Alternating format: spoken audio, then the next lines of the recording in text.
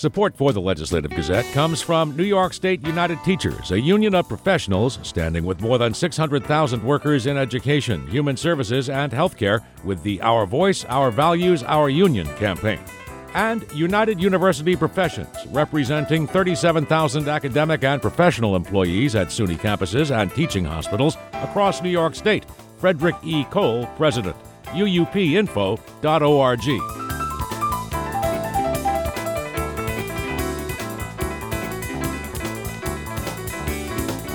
Governor Kathy Hochul, responding to strict new abortion laws in Texas, says she'll make New York a safe legal haven for women's reproductive health.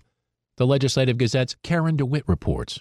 Hochul, saying we have to stop extremists from taking women's rights away, appeared with New York Senator Kirsten Gillibrand and other female state and local leaders at the Women's Rights Pioneers Monument in New York City's Central Park. The Texas law prohibits abortions after 6 weeks of pregnancy and creates a kind of bounty system where people can be paid up to $10,000 if they report potential violators. The U.S. Supreme Court refused to issue a stay of the law while it reviews the case. Several other states, including Mississippi, Alabama, and Ohio, are considering similar laws. Hochul says the law takes away rights that many women have taken for granted for nearly half a century. I guarantee I did not know I was pregnant with my first child at 6 weeks. I actually went on a whitewater rafting trip, it turns out, at 3 months because I didn't know I was pregnant. I mean, that is the reality of real people, okay? We don't always know. So you're denied the choice that should be yours as a woman. And something we took for granted by Texas, who thinks 6 weeks is the magic date that you should have been aware. You should know this. And that is grotesquely unfair, what they're expecting people to do. The governor says she wants to create a safe harbor for abortion rights in New York for women who live in the state and also from Texas and other states contemplating more restrictions. New York was the first state to legalize access to abortion in 1970. In 2019, New York codified into state law the right to abortion established in the landmark U.S. Supreme Court case Roe v. Wade.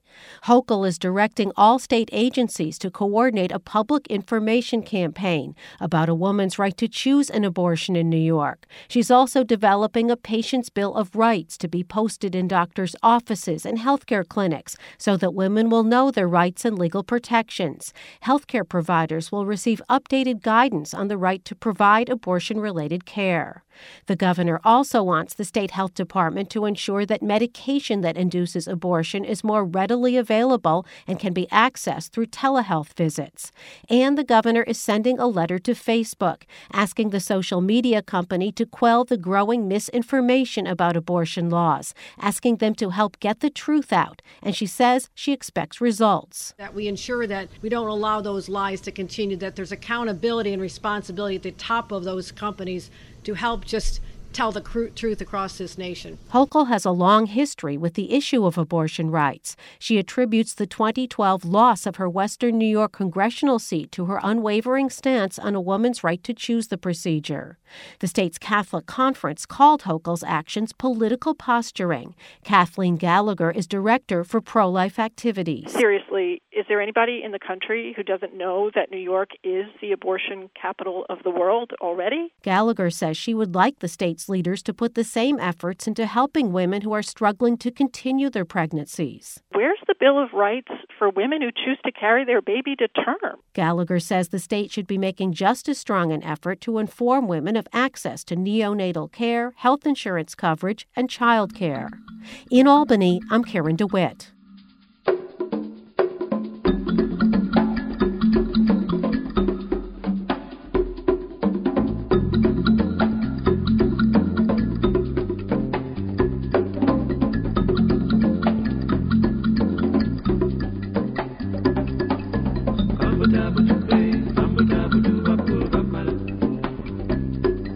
You are listening to the Legislative Gazette, a program about New York State government and politics.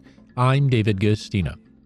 New Yorkers are still getting to know their new governor, according to the results of a Siena College Research Institute poll out this week. The Legislative Gazette's Ian Pickus with details. Less than a month after taking office, New York Governor Kathy Hochul is viewed favorably by 42% of voters and unfavorably by 17%. 41% either don't know the Democrat or know enough about her to have an opinion. The poll found voters say Hochul, who took over for disgraced Governor Andrew Cuomo, has a more collaborative approach to government leadership than her predecessor by a 52 to 18% margin. Nearly three-quarters say it's exciting to have the state's first female governor. Steve Greenberg is a spokesman for the poll. Early on, she certainly has the ability to control the bully pulpit and make news. She's been across the state multiple times in her first few weeks as governor. So we asked voters early on, how's she doing? 44% of voters say she's doing either an excellent or good job so far. 27% say she's doing a fair job. 10% say she's doing a poor job.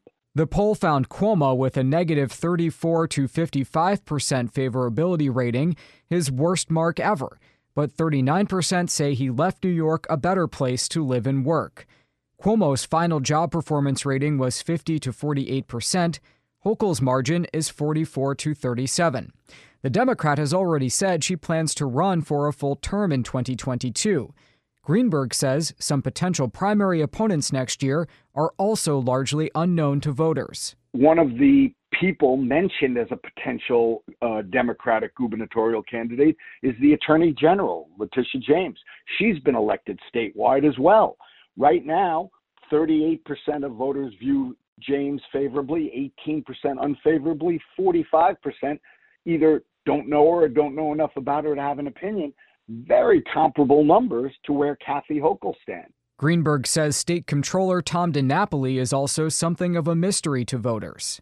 His favorability rating, 22-14, 64%, nearly two-thirds of voters don't know enough about Tom DiNapoli to have an opinion, and he's been in statewide office for over a decade. So it's a challenge if you're not the governor or the United States senator to really have the voters, the majority of voters across the state, know who you are, pay attention to the job that you're doing. Not many New York voters have paid much attention to the race for the Republican nomination for governor in 2022.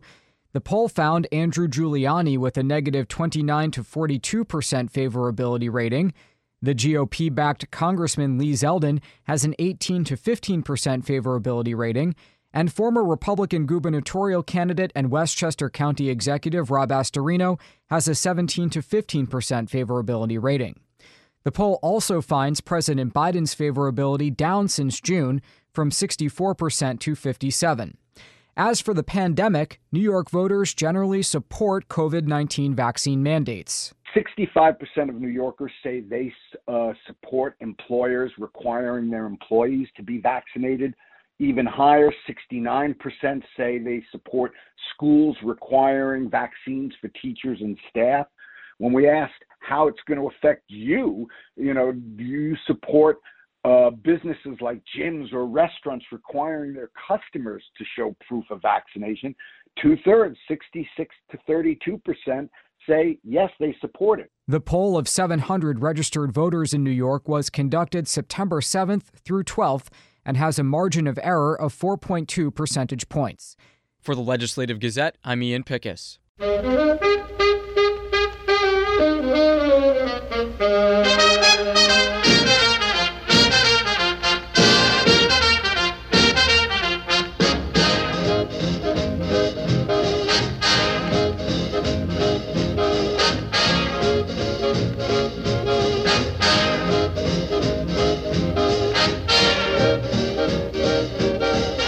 You are listening to the Legislative Gazette, a program about New York State government and politics.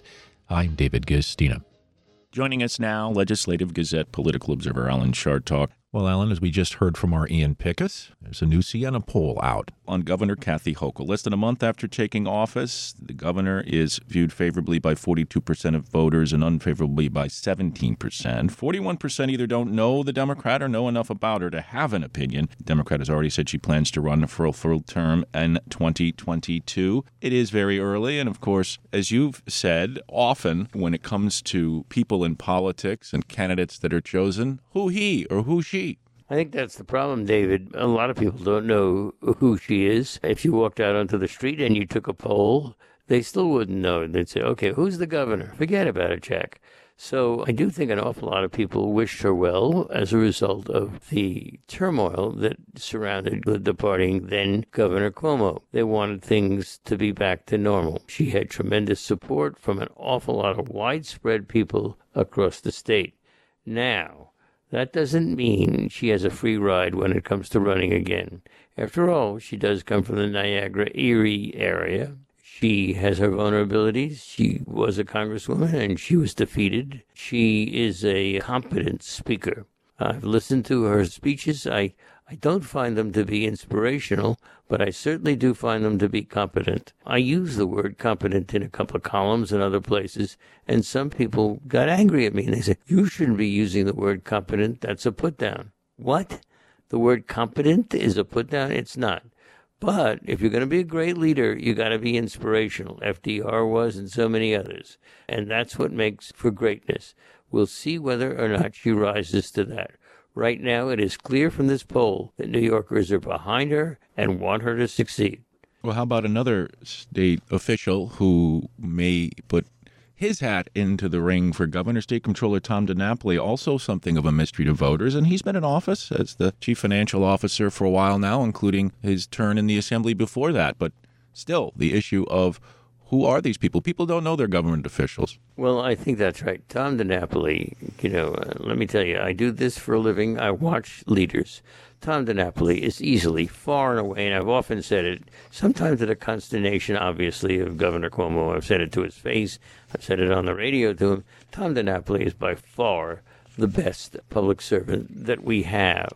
He started out as controller, being appointed basically by the assembly, who had the most votes.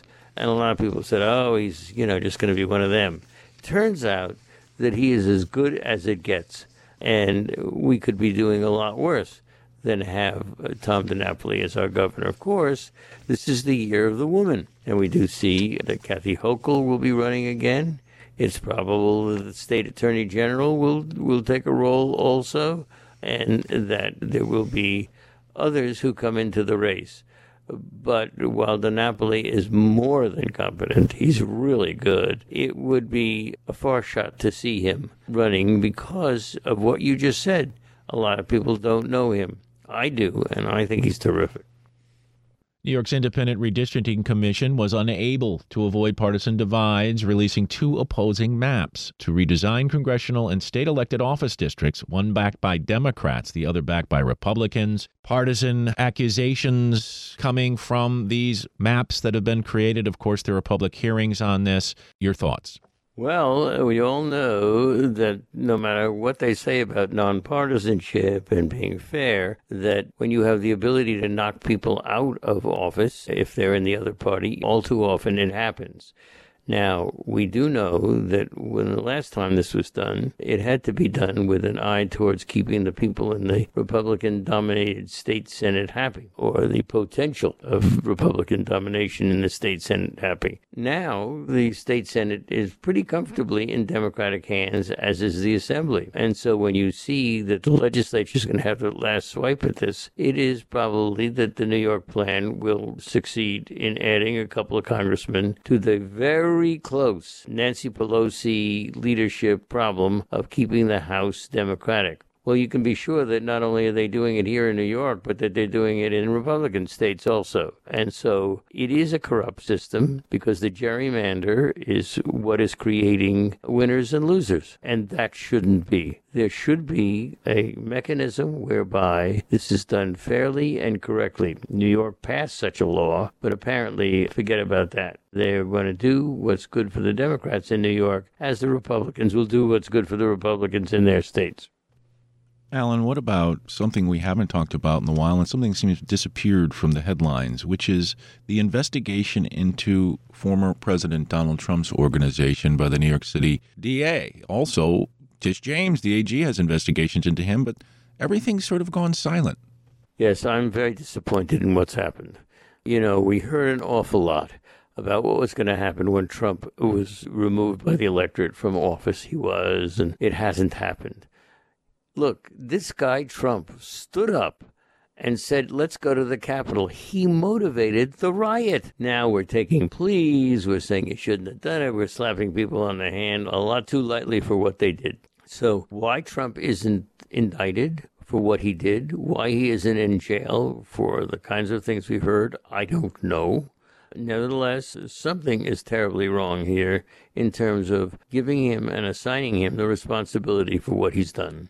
Ellen, I didn't get a chance to ask you this, but I wanted to get to it. The Federal Bureau of Investigation released the first of what is expected to be several documents related to its investigation of the 9/11 terror attacks and suspected Saudi government support for hijackers. The newly declassified document provides details of the FBI's work to investigate the alleged logistical support that a Saudi consular official and a suspected Saudi intelligence agent in Los Angeles provided at least two of the men who hijacked planes on September 11, 2001. We've always known of this Saudi involvement. We knew the hijackers were Saudi nationals. And yet we've been in Iraq and we've been in Afghanistan, and the Saudis, well, we seem to have a, in quotes, special relationship with them. That's right. Look, in the old days, we needed the Saudi oil. I didn't like it. Now we don't need their oil. In fact, we're moving away from fossil fuels, which we should be doing. So there doesn't seem to be a rationale for the continued relationship with the Saudis. And the fact that this material has been released and is so embarrassing to them shows us the Biden administration may be on the right track here. Legislative Gazette political observer Alan Chartock.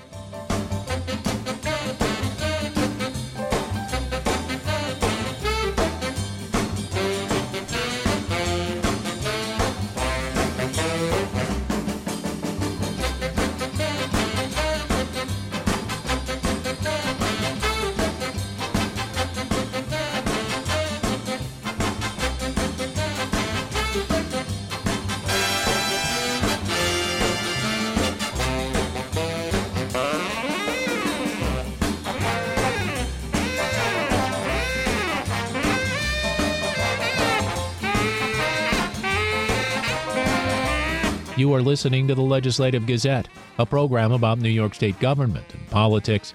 I'm David Guistina. Research from Albany Medical Center has shed new light on the infectiousness of COVID-19 that could shorten hospital stays for patients. The Legislative Gazette's Dave Lucas reports. Researchers at Albany Medical College and Albany Medical Center Hospital found that patients with SARS-CoV-2, the virus that causes COVID-19, are infectious only during the initial onset of symptoms. One of the study's lead authors, Dr. Dennis Metzger, professor and chair of the Department of Immunology and Microbial Disease, says it focused on patients between 55 and 92 years old hospitalized at Albany Med. We tested them at various times after they were admitted to the hospital, and their swabs, their nasal swabs, showed actual infectious virus only within the first 12 days. But some of these patients remain positive for the virus by PCR for up to 60 days, up to 2 months. And because of that, because they were positive by the PCR test, they couldn't be released from the hospital. They showed no symptoms. I would assume they were more than ready to go home. But because they remain PCR positive, they couldn't be released. Albany Med President and CEO Dr. Dennis McKenna says it may be a while before the research impacts healthcare protocols. There was a time when hospitals were not allowed to discharge people from the hospital setting back to what we call a congregate living facility when they tested positive because there was an executive order. That executive order has been lifted. However, the skilled nursing facilities, the nursing homes, etc., are still unwilling to take those patients back, despite the literature and what we've shown in this study. So we're working hard to try to get them to understand that what we're looking to do is still safe and something that is the right thing to do for the patients. Therefore, Dave, as of today, still those patients are still waiting in hospital beds at Albany Med and other hospitals until their tests are negative. And we're hoping and we believe that this study published will actually begin to change that.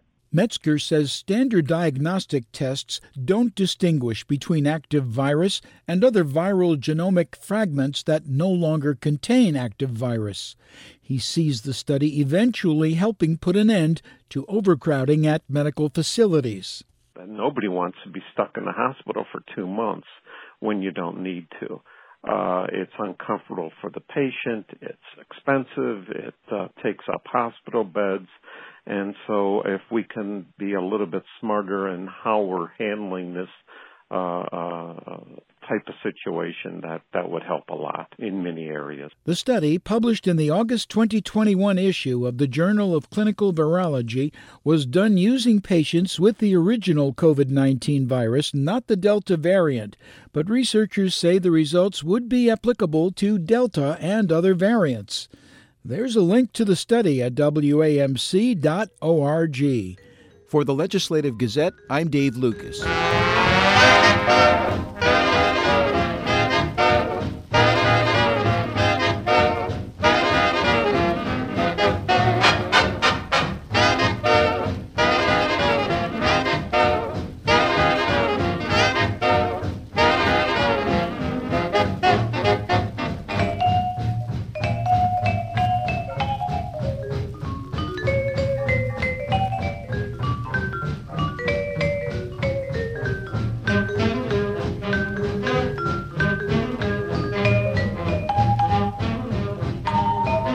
You are listening to the Legislative Gazette, a program about New York State government and politics. I'm David Gustina.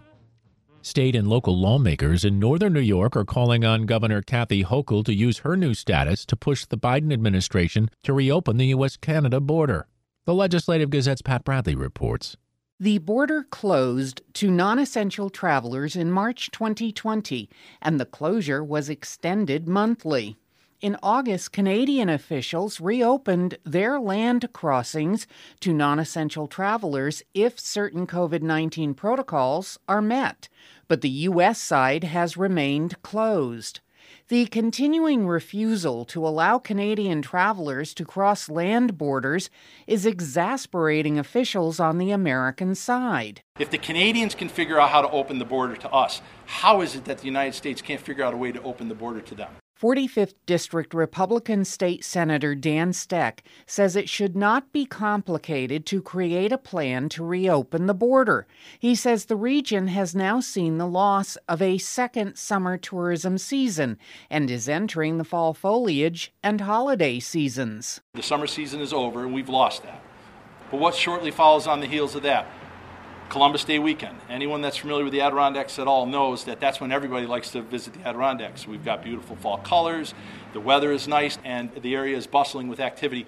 Simultaneously, that weekend is the Canadian Thanksgiving holiday. It's a long weekend for both countries on both sides of the border that historically has seen a tremendous amount of cross-border traffic. There's economic activity that's generated. Senator Steck, whose district spans from Queensbury to the border, wrote to Governor Kathy Hochul and President Joe Biden, both Democrats.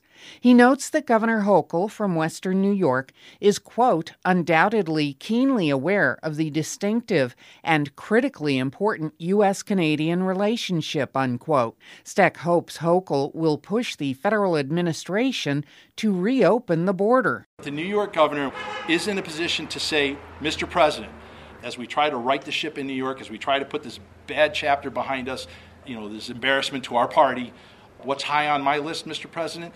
We need to figure out a way to reopen that border responsibly and quickly. She's in a position to deliver that message that Governor Cuomo couldn't because of his long tenure and all his other problems. He wasn't asking for any favors on the border. Whatever favors he was using up in Washington had nothing to do with the Canadian border. But she's in a position to say, hey, clean slate, what can the federal government do to help me? In his letter to President Biden, Senator Steck says there was relief and gratitude when Canada reopened its border. But he is dismayed that the U.S. did not reciprocate. No plan for the border is inexcusable. It's not professional. It does not bode well for confidence in governance, our inability to come up with this is the plan for the Canadian border. A few months ago, it was the Canadians that were skittish, and we were talking about unilaterally reopening the border. Now here we find ourselves in mid-September, and it's flip-flopped where the Canadians are the one that are letting vaccinated New Yorkers in, but the United States has not reciprocated that. And again, that's no way to treat your best friend on the international scene. Republican Clinton County Legislature Chair Mark Henry says all things considered, the region's economy is in fairly good shape. Clinton County economy is doing fairly well. Our sales taxes are up, our revenues are up. Some of that has to do with the planning of this legislature and the budget that we built over the last year. The numbers are okay. We think they would have been better. On the issue of the Canadian border, we in Clinton County need this border open. We need clarity, we need a plan, we need it done safely. We know that's not going to happen tomorrow, but give us a plan. U.S. officials will determine whether to keep the land borders closed for another month on September 21st. For the Legislative Gazette, I'm Pat Bradley.